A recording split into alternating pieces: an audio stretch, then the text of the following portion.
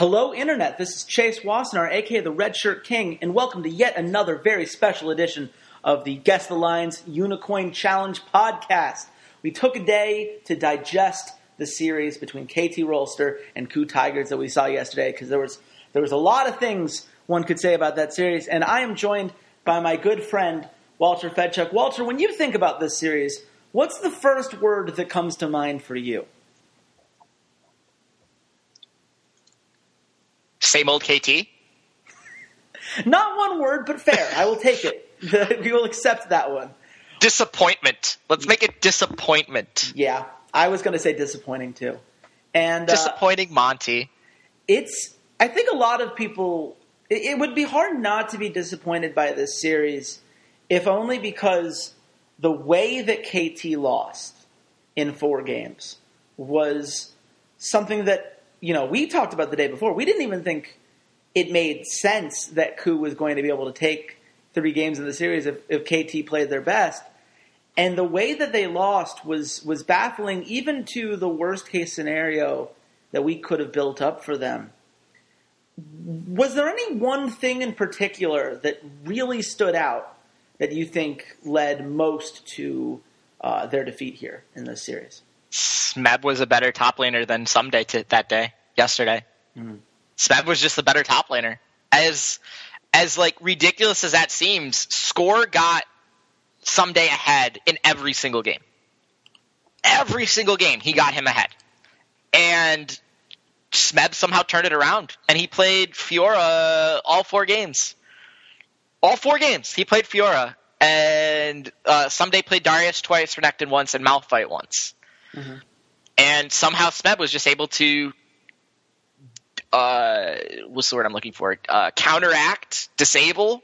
Let's go disable KT's biggest weapon, which was Someday. And the fact that Someday was, arguably the best top laner in the world.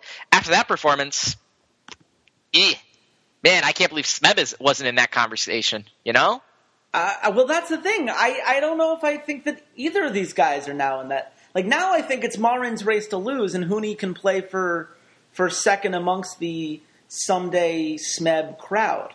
Like, or, with Acorn back when he wasn't terrible at World Championship, or, maybe some of these other Chinese top laners that underperformed here.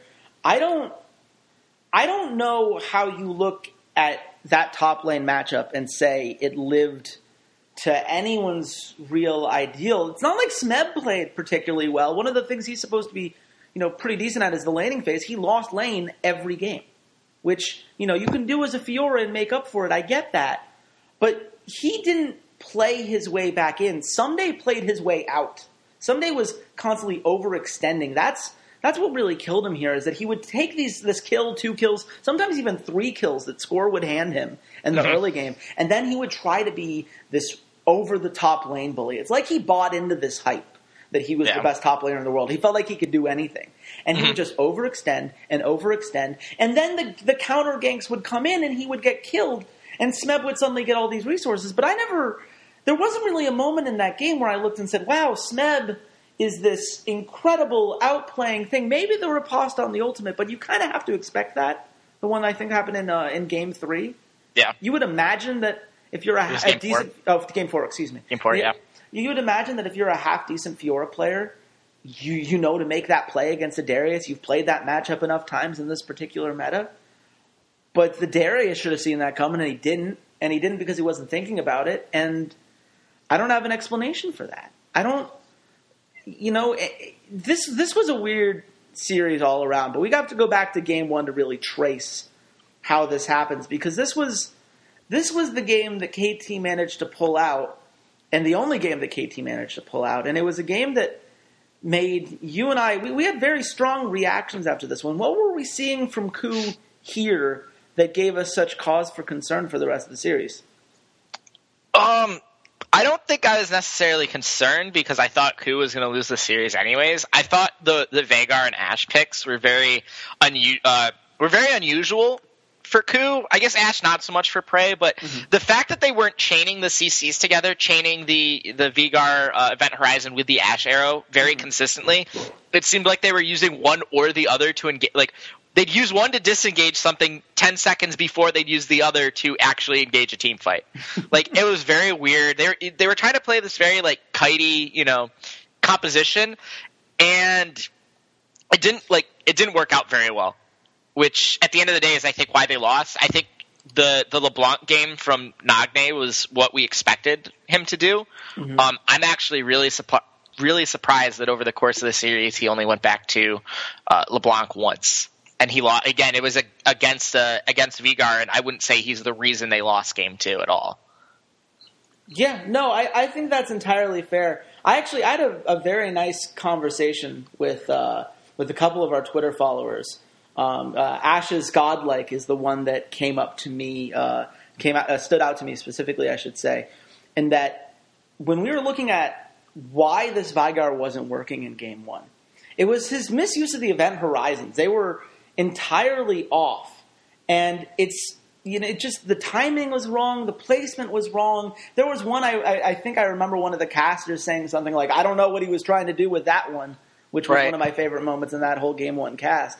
Which was weird because he's such a good Victor player. And it's another one of those examples that Emily Rand likes to bring up all the time about how Kuro isn't necessarily always good at the champions that he should be good at. Like, you would think Vigar, Victor, and Azir are all, zone control mages that, have some pretty nice safety in their kit and everything else. And he can play one of those really well, mm-hmm. and one of those okay, and one of those not so great. And it's really weird, because all three of them you would think would be in a skill set, but that's just not how Kuro works, which is endlessly entertaining. But yeah, I think this. I think the thing we said in the Skype chat was that we didn't think Ku could play from behind. That's what this game felt like. Yes, they were making really weird engages, and I guess you look at Game 2. What changed? Because this was another game in which KT was ahead early. And now Ku suddenly found a way to play from behind that they didn't in Game 1 with a pretty similar lineup. I think it was just they figured out how to finally play with the Veigar, and they were behind, but they were behind objectively. They were behind mainly by towers. They finally pull the game back when they get Baron at the 29-minute mark, and at that point, they had been behind 3 dragons and 4 towers. They didn't get their first tower of the game until just around the 22-minute mark. And they got a double kill, or they got 2 kills with Elise and Fiora there. And that was their first tower. At that point, KT already had 3 towers and 2 dragons. Kills-wise, they were they're almost dead even. And at that point, they're 4K gold behind when they get their first tower. And then within 4 minutes, they get 3 more towers. Mm-hmm. And then they get the Baron at the 29-minute mark, and then that's when they pull the game back and they turn it around. So I think it was just they weren't playing around objectives very well. They were playing very well in this kind of, farm, slow farm, play safe, don't get caught out kind of composition. And then when they had the chance to actually go out and try and make some plays, they were able to capitalize on the fact that they had all this gold still sitting on the map. Yeah, to some extent, I think that's fair. I guess to me, it really felt like KT blew this almost as much as Ku fought their way back.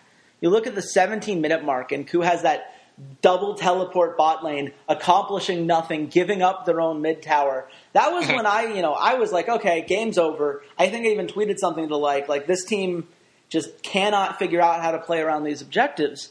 But what got this back, it wasn't necessarily some of the towers, so that did help. KT grabs his 3rd dragon. They go back to base. They're kind of trying to get wards around Baron and protect that. And someday is completely out of position. Ku jumps on him, and KT completely overreacts trying to save him. And that led to the Ku Baron that ended up pushing all these towers, getting these objectives, and putting them hugely in the lead, as you pointed out. It was this idea that, without Someday, there was nothing they could do, and that's just not how the game had gone at this point. Smeb had gotten a couple solo kills onto Someday, even after, Someday had gotten greedy after getting a couple kills early, and Smeb had fought his way back. He was doing fine. Someday was not the only guy in this game who had done well for himself. And the fact that they played that way really goes to show a lack of faith in the rest of this lineup. And because now 3 guys were down instead of just 1, well, now of course Ku's going to get the Baron. Now of course Score, has to make this kind of miracle Baron attempt, which he doesn't do because, it was going to be very difficult against a composition, that has, what Ku had an offer there, just too many ways of stunning him and pulling him out of that fight. And now Ku has Baron, and now they get all the towers that they didn't have before, and now they just win the game. It was very weird to me as someone that was expecting this team, this KT team, to make use of one of the better shot callers in the game. Mm-hmm. That call to protect Someday cost them the game. And it's not the first time that a call they made is going to cost them a game in the series. No, I would completely agree. I would say it's really unusual that they were so entirely Someday, protect Someday, get Someday ahead focused when Arrow was having a tremendous tournament. Yeah. I thought Arrow had been playing very, very well, and even these, first couple of games, the Kalista, he played very well. He was 3-0-5, and was dominating these kind of team fights. His Jinx was very good in this game. Mm-hmm. I can't remember if it was this game or if it was game 4, but I just remember there was a moment where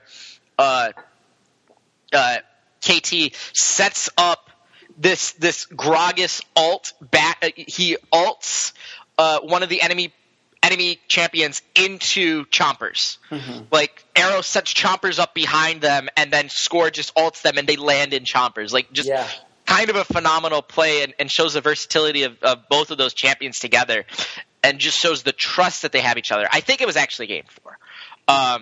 But at the end of the day, they didn't trust in Arrow, they didn't trust in Nagne to carry, and you can see in game 3 they move away from they kind of get baited into having to take this Lulu by Ku, which guys, you really need to start, especially with these 4 teams, you really need to try and bait your enemy team into taking Lulu and disabling their mid laner or their top laner and forcing them on to play that champion. I think that's going to be very huge going into the semifinals. Yeah, that's the thing we're learning about Lulu right now, is that she's a very nice pick, and there are people that can play her very well. But she is not, some assassin that's going to snowball a game in a meta that has allowed snowballs to work out time and time again. I would say the bigger thing here was, not banning the Elise when it was clear that the Lulu ban might be let through, because Ku won all 3 games they had Elise in the series.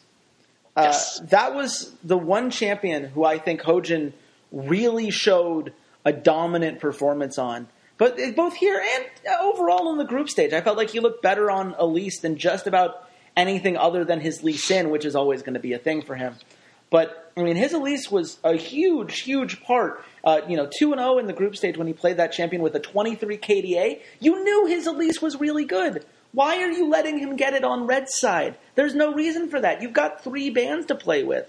And I understand you're terrified of the Tahm Kench because Tahm Kench is admittedly terrifying. I think he showed that a little bit in the way that Game 1 almost turned around in Ku's favor off of some of those Tahm Kench plays. But it set up the game to go exactly the way Ku wanted it to go. Someday gets a couple kills early, then the roams come back and it works out all right for Ku, and then suddenly, this game was a much lower kill game, but when the fights finally came down, it didn't feel like it really mattered who won or lost. Ku had map control regardless. Mm-hmm. I mean, can you talk a little bit about how this Ashe pick, I think more than anything, was able to create these zones around objectives that the other team just didn't feel comfortable with? I just don't think that KT Rolster played effectively with their composition. Mm. They were talking about at the point, you have the Malphite ultimate, and then you also have another Malphite ultimate using Kalista, the Kalista slingshot, and then you have another Malphite ultimate with Alistar headbutt, and then you have another, Malphite ultimate basically with Lulu. I just think they were playing really, really scared and never wanted to engage into the composition of Ku. Mm-hmm. I think KT Rolster was just scared the entire time and kind of wussed out. They didn't want to play they didn't want to play and didn't want to risk losing this game by engaging and having, some sort of, something go wrong. And at the end of the day, that's, what happened by not engaging was that you allowed this really kite-heavy composition to just this kite and poke composition to basically poke you off of objectives and take them uncontested. I really didn't understand. I get the Veigar was kind of scary in the second game, but was Kennen and Veigar really worth the bans? I don't think so. Yeah, it's weird. I was going to say this is the one game that didn't follow the formula, but in the worst kind of way. This was when you and I were starting to Skype ourselves please don't tell me this goes to 5 games. Like I don't want to watch any more of this because KT at that point was playing not to lose. Right. And yes, I understand that whole someday getting kills, then blowing it, then back and forth, all this stuff. That wasn't going to go KT's way after game 2. Game 2 kind of proved that KOO figured that out. But you're never going to win if your only win condition is we never fight. Because believe it or not, there are some objectives you just have to fight around. And outside of that one fight in the river near Baron that got a 3-0 KT victory because just the perfect Malphite ult landed and then all these things worked one time. Every other fight from that point forward was KOO's to win. And they just kept giving up objective after objective after objective. Then KOO catches out the KT bot lane when they're overextending. And then another objective. The big fight at the 27-minute mark that just allows them to grab that Baron. And now, some days overextended in the bot lane. And it just game was over. They'd never fought for any of the things that led up to to these objectives coming down. And so once the Baron was in, they had no power or any real place they could look to get some sort of advantage back. And the game just ended. It ended really unceremoniously. It was one of those things where it's nothing happened game. Which I've never seen something like that before. The Malphite and Lulu hampered what KT Rolster had done for the rest of the entire other course of the tournament. Malphite is not a hard carry top lane champion. He's not. Granted, his ultimate can, strongly impact fights, and he can get a bunch of kills in team fights, but, Malphite is not this, I'm going to 1v1 any other top laner and, get ahead and be this unstoppable monster. This unstoppable force, so to speak. Ha ha ha. Which really, when you take the Lulu, I'm very surprised that they didn't default into kind of an Olaf comp, and again, try and revolve around Someday. The second they went to Malphite, was KT Rolster going, we have no more faith in Someday to carry us in this. And it was very, very obvious. They tried to play this composition around a Kalista, but Lulu isn't really that, there's a very large disconnect between having a Lulu and having a Kalista. They almost just picked the Kalista so KOO couldn't have Kalista, and then had to build this composition around two parts that really don't go together. Here's my question. Why not Kog'Maw? KT, you guys are one of the best Juggernaut executors in the entire game. Kog'Maw is available. Arrow's been destroying people on it. Why in the world did you not pick Kog'Maw? That's what I was just saying. I just think that they were picking Kalista away from Prey because they didn't want them to have Kalista. But so what? Prey's one of the best Ashe players in the world. I don't think that's enough. I don't think, sure, okay, you prevented his Kalista, but you still have to deal with his Ashe, and his Ashe is still really, really good. This is why you don't really put a lot of bans into the AD carry position. Chances are every AD carry at this level can play 2 or 3 champions at that highest level, because otherwise, how would you be an AD carry at this point in the tournament? You have to assume you're not going to win that kind of battle. They mind game themselves. This was such a great opportunity to play to their strengths, build the Juggernaut, and say, KOO, you have to beat us early, you have to force these fights, and we're going to play the defensive style that got us here. And they abandoned all of it. And that to me was the sign that this series was going to go KOO's favor. That was when it finally sunk in that KT wasn't going to win the series. And then Game 4 happens. And there's one moment in Game 4 I want to talk about, as you could imagine. But I want to hear what you thought up until that 27-minute mark. When you're watching this game and the back and forth, Did you feel like KT was in this, or did you feel that KT was kind of trying to hold on up until that point of the game? Oh, they're trying to hold on. They were just, again, it's kind of the same story over the rest of the tournament. They had, gotten all these objectives, and Ku was very late to getting, certain objectives. Remember, the first dragon in this game wasn't taken until the 22-minute mark. Mm-hmm. And that Baron fight, I don't know. I just don't know. I don't know why on earth, when you're having such a problem in team fights, and when you don't have a very good team fight composition, when you're very siege heavy, why you would even try and go to Baron. I'm gonna make the mark ahead of time because I need to use my sensor here. That was the dumbest thing I've ever seen in this tournament.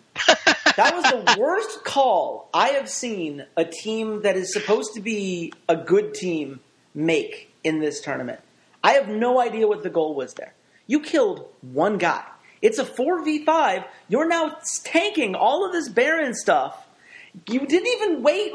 It took so much time for you to get down the Baron that Kuro was able to teleport back into the fight, which was the whole reason that you even thought you could possibly pull this off. How do you not peel away 20 seconds in? Once you realize, we're not strong enough yet, peel away and get literally anything else. There was, a dragon was about to come up. There were so many other towers that still needed to fall for KT. And instead you lose Baron and Dragon. And you lost game. That Baron was game because that was the inner tower on top lane. That was the inner tower on bot lane. That was, the inhibitor. The inhibitors go down immediately after. It was done. It was absolutely... There was no coming back from that. And I understand that it took another Baron to get there, but that was semantics at that point. Ku was so far ahead in gold after all of these pushes, after getting all these dragons and everything else. There was nothing, KT couldn't even contest the Baron. It was an uncontested Baron the second time around. And then it was just, which also made no sense because you have to realize that if you give up that Baron, you lose game, given that you already have 2 inhibitors down. But whatever.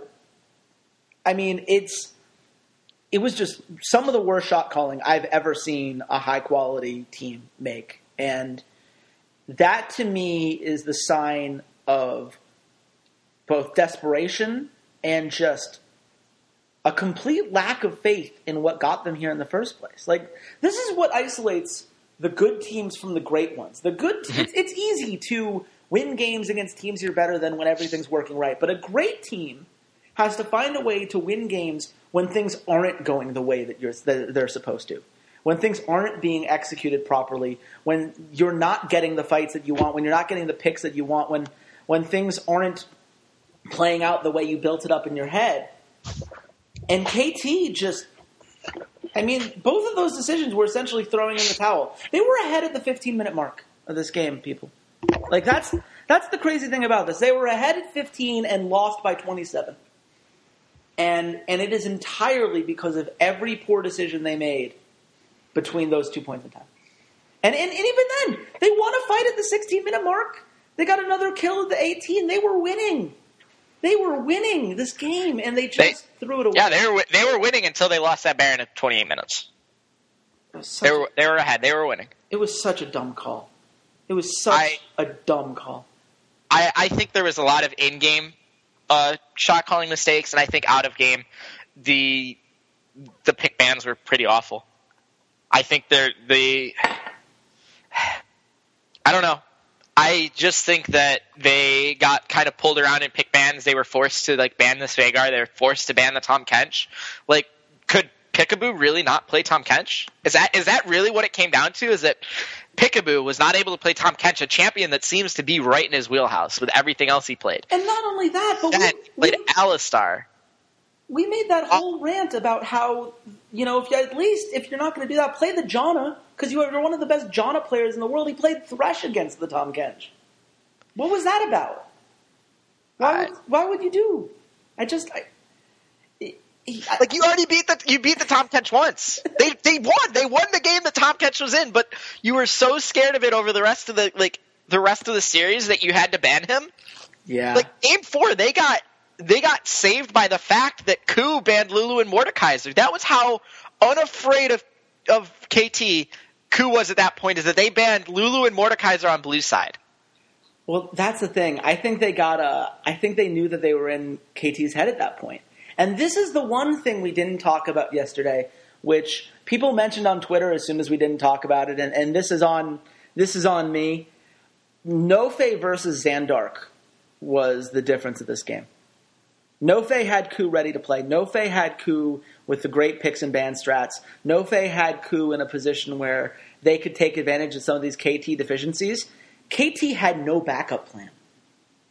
I don't know how you get into a best-of-5 against a team that you've already played a best-of-5 in within the last 2 months, that you've played best-of-3s in multiple times throughout the season, both with and without Peekaboo. How are you not prepared for this series? They just mentally just looked off. And I think your point about that Game 3 pick and ban was the best example of it, of just they got mind-gamed into the Lulu and then got mind-gamed out of the perfect Lulu comp. Yeah. Like, at that point, you're mentally gone. At that point, I don't care if Prey is playing Kalista. Like, let Prey play Kalista. Play Arrow's best champion in Kog'Maw. Yeah. Play Jinx. Kalista is so bad with Lulu. Because Lulu is relying on this, on crit champions. Lulu is best when she's playing with crit champions because of that extra, the bonus damage you get off the picks. Kalista, even though she builds attack speed through Blade of the Ruin King and the Runon's Hurricane, she's getting her damage output because of the red. Mm-hmm. You have to look at her as she's relying more on her abilities to deal damage than her auto attacks, even though her auto attacks stack up for her abilities. Like, you wouldn't really see Lulu with a Lucian, would you? Like, I don't know. KT might have played that yesterday. I don't know. KT might have considered it at this point. I just maybe, and I'm sure people better known than me, much more intelligent than me will say, oh, Lulu is absolutely fine with Kalista, blah, blah, blah. No, they're getting the Lulu for the mouth because of the mouth fighting and Alistar engage, whatever, blah, blah, blah. That composition just seemed really disjointed. And then in Game 4, I'm not offended by the Cassiopeia, actually. I'm just offended by the fact that they were so like, you're not going to ban Lulu, you're not going to ban Mordekaiser. Instead, you chose Tahm Kench and Veigar, which were not champions that you had tremendous problems with. Veigar, fine, whatever, but the Tahm Kench, I think, was inexcusable to ban. Yeah, it was weird. And you know what? I actually liked the Cassiopeia because it felt like, hey, we are appreciating that Nagne is just as capable of carrying a game for us as Sunday. And we're going to let him play a champion where he can do Nagne things. And then they panicked and didn't trust him to do with Nagne things. Yeah. It's like it was so frustrating to watch. And this is not to take away from the Ku Tigers. There are a lot of, it's very easy to look at this and look at how much people are focusing on KT throwing this series, which they did. For the record, they threw this series. And forget that Ku still has to pick up the pieces. Ku still has to execute this stuff properly. Ku still has to have, these great pick and bans because their pick and bans were excellent. They have to understand their comps, which they did very well. They have to execute those comps to the level that you would expect, which they did. Hojin did everything you wanted from him from Elise. Sneb with the 4 games on Fiora, which he had not played up until that point of the tournament. Interesting that he hid that. I don't know if you really need to hide a Fiora in this particular meta, but he did. He got it all 4 games, and it worked. Gorilla had some great games. Prey had some great games. All of this stuff is good for Ku Tigers. But they don't win this series if KT Rolster doesn't aggressively lose this series. That's the thing. And I think Delier will have Fnatic much better prepared than KT was. I am so interested in that semifinal matchup because this is going to be the example of, is European infrastructure at its best really caught up to Korea? Because what we know right now is that Europe is very top-heavy. Fnatic seems to understand how this works. Origin seems to understand how this works because, well, guess what? A lot of those guys used to play for Fnatic. These guys understand the infrastructure, the structure that you need to build these kind of winning organizations. And this is why I always say, like, if Fnatic's doing it, do it. Like, it is absolutely the correct move. I think more Western organizations particularly, need to mimic what Fnatic is doing. But the one thing that Fnatic doesn't have that these Korean organizations do is a league in which everyone else is doing all the smart things that they're doing. Even Spenu knows how to keep guys in a house, practicing all the time, getting them good scrim partners, all this stuff. Do you think Giants didn't have internet for the first 5 weeks of their, opening season? Gambit didn't have a coach for a couple weeks in there, and we're blaming Leviathan for not having internet in the first couple weeks of the summer split. I mean, just the infrastructure difference between these two is huge.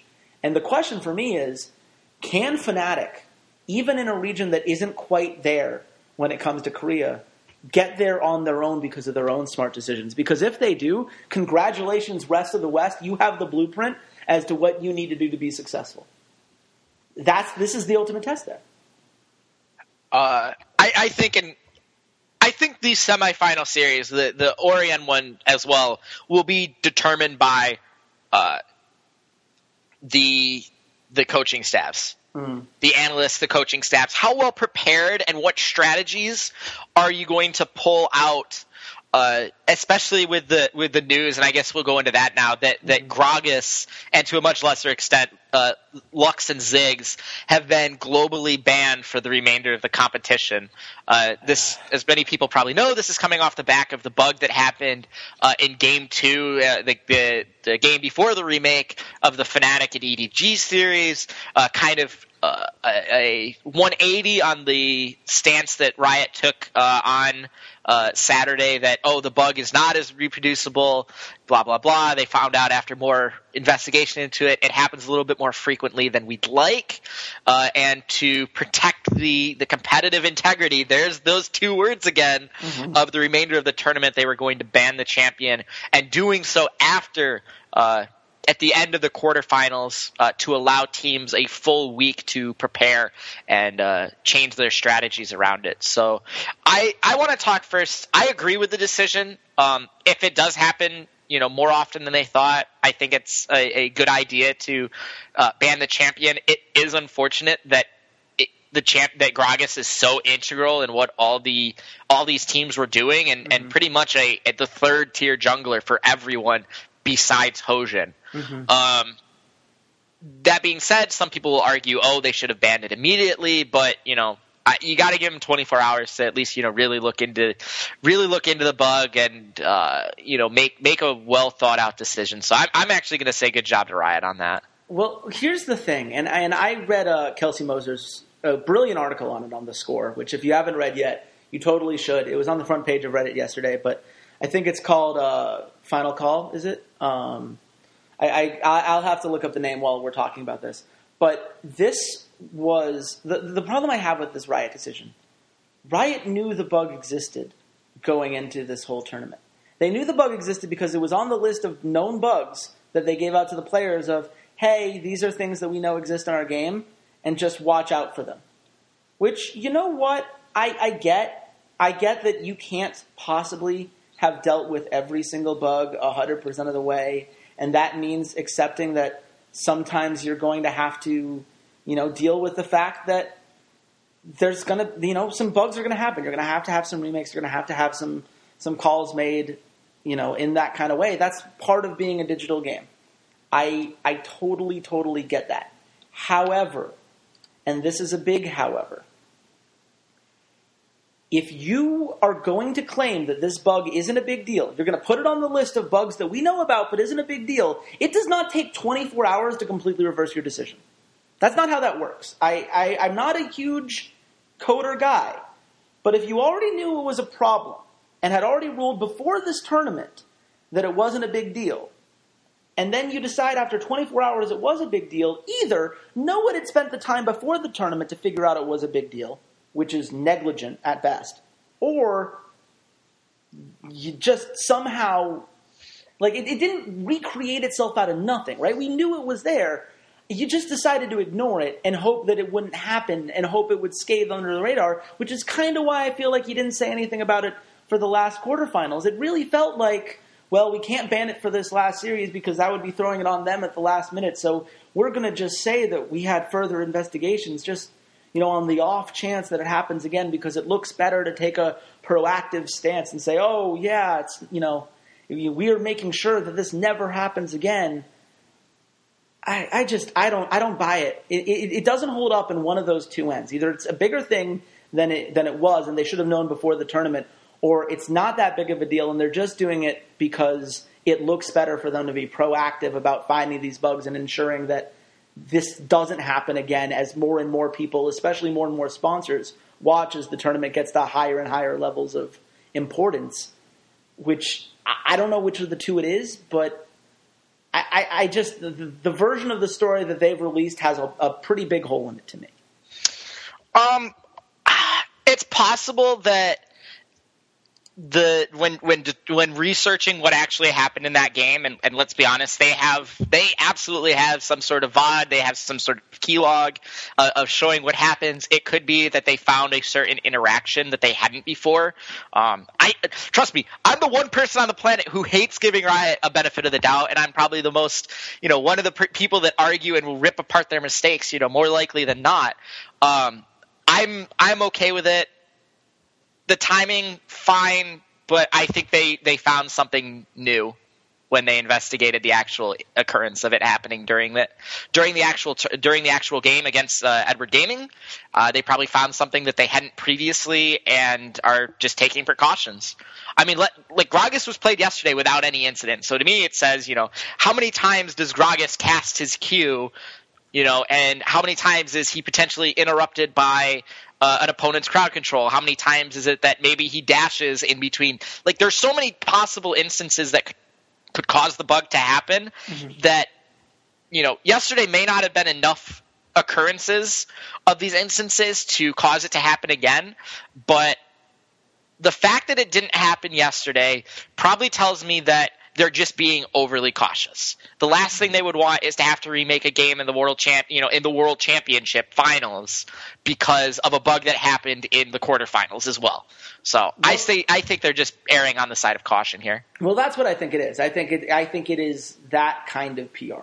Is my guess. Is that the bug already happened. It's not very likely, but they don't want to have the same bug happen twice and have people go, oh, look, Riot spaghetti code, they couldn't fix their game, blah, blah, blah, blah, blah. So this is the safest way to go around it. By the way, the article is Unhappy Hour. Yes. Is the one on the score, which you should totally go read. It's really interesting. Without being behind the scenes, it is impossible to know for sure. I don't mean to come off as harsh as I probably did just then. It's just for me this understanding of Riot had weeks, months in which this particular bug was on their radar. This has been a known bug since at least 5.14 people can trace it back to. Mm-hmm. So they knew.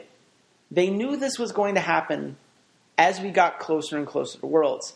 They had a month off with nothing to do but try to isolate and fix the bugs on all of the champions that they knew were going to be the most played champions at Worlds. Gragas is hugely popular. Gragas is one of the most popular champions in this meta right now because he is the third jungle pick behind Elise and behind Rek'Sai. And Riot knew that, and they had all this time. They had the group stage. They had all these different ways, to even come up with a hot fix of some sort. And at the end of the day, their decision was, it's not a big enough deal for us to deal with it, but it is too big of a deal to let happen again, which is a really weird place to put a bug like this. I guess the one thing that I would really worry about is if a player found out how to reproduce the bug, because then you have an instant remake tool if you're losing a game or it looks bad before a certain point. Mm-hmm. I think that might be more of the reason. If there's something behind the scenes that would excuse it so we just don't know about, it would be that. It would be that a player specifically found out, or, as maybe Riot was working on the computer, like, oh yeah, this bug, I think if you do X, Y, and Z, and then they just realized, oh crap, we told one team how to do this, now we have to remove it. And these are the kinds of things that I could see in which Riot would be less deserving of some criticism. Yeah. But it's still something that I think Riot really needs to take a look at for next year, did we really need 3 different patches between the last big competitive tournament and Worlds?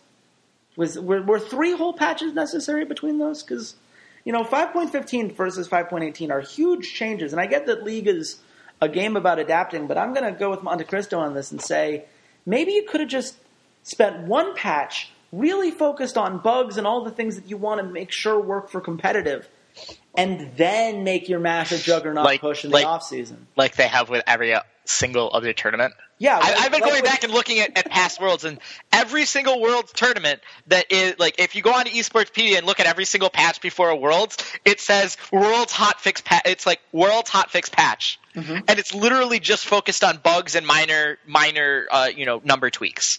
There's never ever been a patch before Worlds that is so drastically changed the game.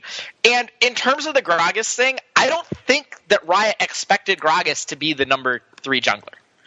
I don't think they expected it to be as insanely top-heavy as it is in terms of the jungle picks. There are 3 junglers that have been picked more than 15, more than the exact number is 13? Let me go to Oracle's Elixir for my handy-dandy number.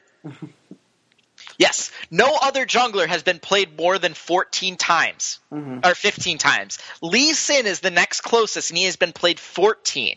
Rek'Sai and Gragas have both been in 29 games. Elise has been in 38. Elise has a 36% ban chance. So in 36% of games, she has been banned. Rek'Sai is at 27. Lee Sin is then at 15, probably mostly because of Hojin and TBQ. No other jungler is banned more than 10% of the time. Gragas is at 6. Nidalee is at 4. Olaf is at 3. So these are your 3 most popular junglers, and I think most people prior to this thought we were going to see a lot more Evelynn, thought we were going to see a lot more Nidalee, thought we were going to see a lot more Lee Sin, maybe Echo, but Echo was changed because has been changed and is not as strong as a tank. So this really puts a huge hamper on one team in particular that is really kind of focused on having Gragas, and that's going to be Orion. Mm-hmm. Amazing has played Gragas in 4 out of a potential 10 games. Mm-hmm. And it is by far the champion that he is doing best with a lower percentage of gold. He only has a 16% gold share on that champion. When he plays Elise or Rek'Sai, it jumps up to 18%. Which 2 percentage points isn't a ton, but that's taking some gold away from Niels and Soaz and Xpeke. He has a much higher KDA on Elise and Rek'Sai. He's getting a lot more kills on that champion. So Gragas has been this really good utility champion for them in their kind of global rotational play comp, because he allows them to either engage or disengage. And he hasn't really shown the capacity to play anything besides those 3 champions. He had 1 game as Evelynn that was really, really lackluster. Yeah, it's rough. I think I think there are other things that might cause them to struggle against SKT than just the Gragas ban, but it certainly doesn't help. It's a huge hindrance to a team that really likes this disengaged style, especially because, again, as Kelsey Moser pointed out in her excellent article, so much of that team relies on Niels getting the peel that he needs to turn some of these fights around. Mm-hmm. That's how this team likes to play, especially in the mid to late game. You don't have that now. Rek'Sai doesn't do that for you, even if you grab it. And Elise is still, she gets some engage. You can do a couple things with her, but it's really not even... Elise will be banned on blue side every single game. Of course it will. And that's kind of the thing, is now you're red side, you're like, okay, well, do we even have to ban Rek'Sai here? Do we just force both guys on the, non-top tier champions? That's going to be weird if we're at that point. Bengi I don't think is going to have a problem because he'll just play Nunu and laugh. God, I don't want the Nunu. I mean, I really don't want the Nunu. I think Kelsey brought up a very excellent point. Tahm Kench jungle. I think we'll see Tahm Kench jungle if blue side isn't going to ban it. I think he becomes a much higher priority, not just for support players, but for junglers as well, because he's a very, very strong jungler. Yeah, it's going to be really interesting to see how all this changes. I think we're going to have to do a lot more theory crafting when it comes to champions before we make any final decisions on how this is going to go. I think that at the end of the day, it's just one of those things that no matter whether you feel that this is a huge riot blunder or just an unavoidable kind of thing that happens when you're in the world of esports, I think we can all agree it's a big shame for something this drastic to happen this far into the tournament.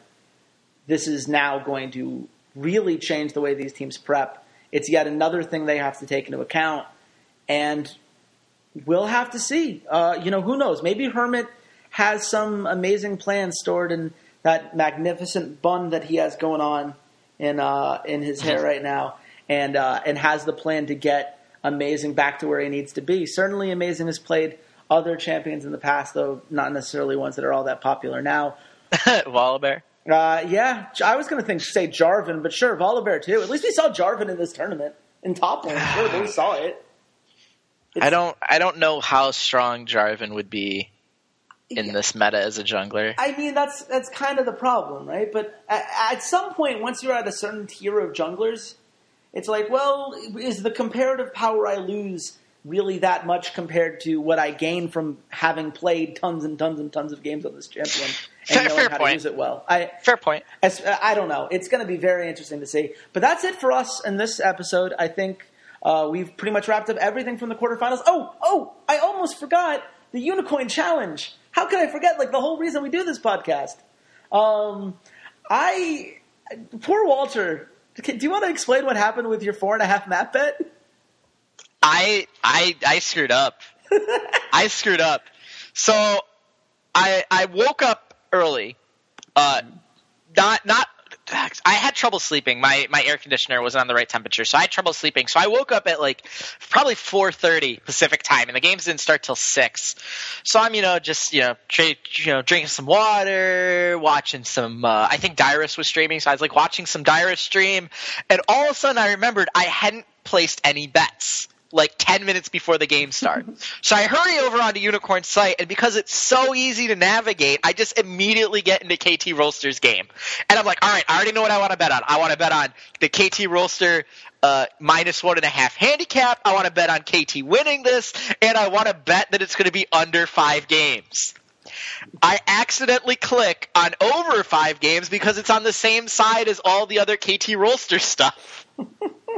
So even though I was right that it was going to be under 5 games, I bet on the wrong thing. And this goes to show you folks, double check your bet before you hit confirm, because the last thing you want to do is bet on Orion over SKT.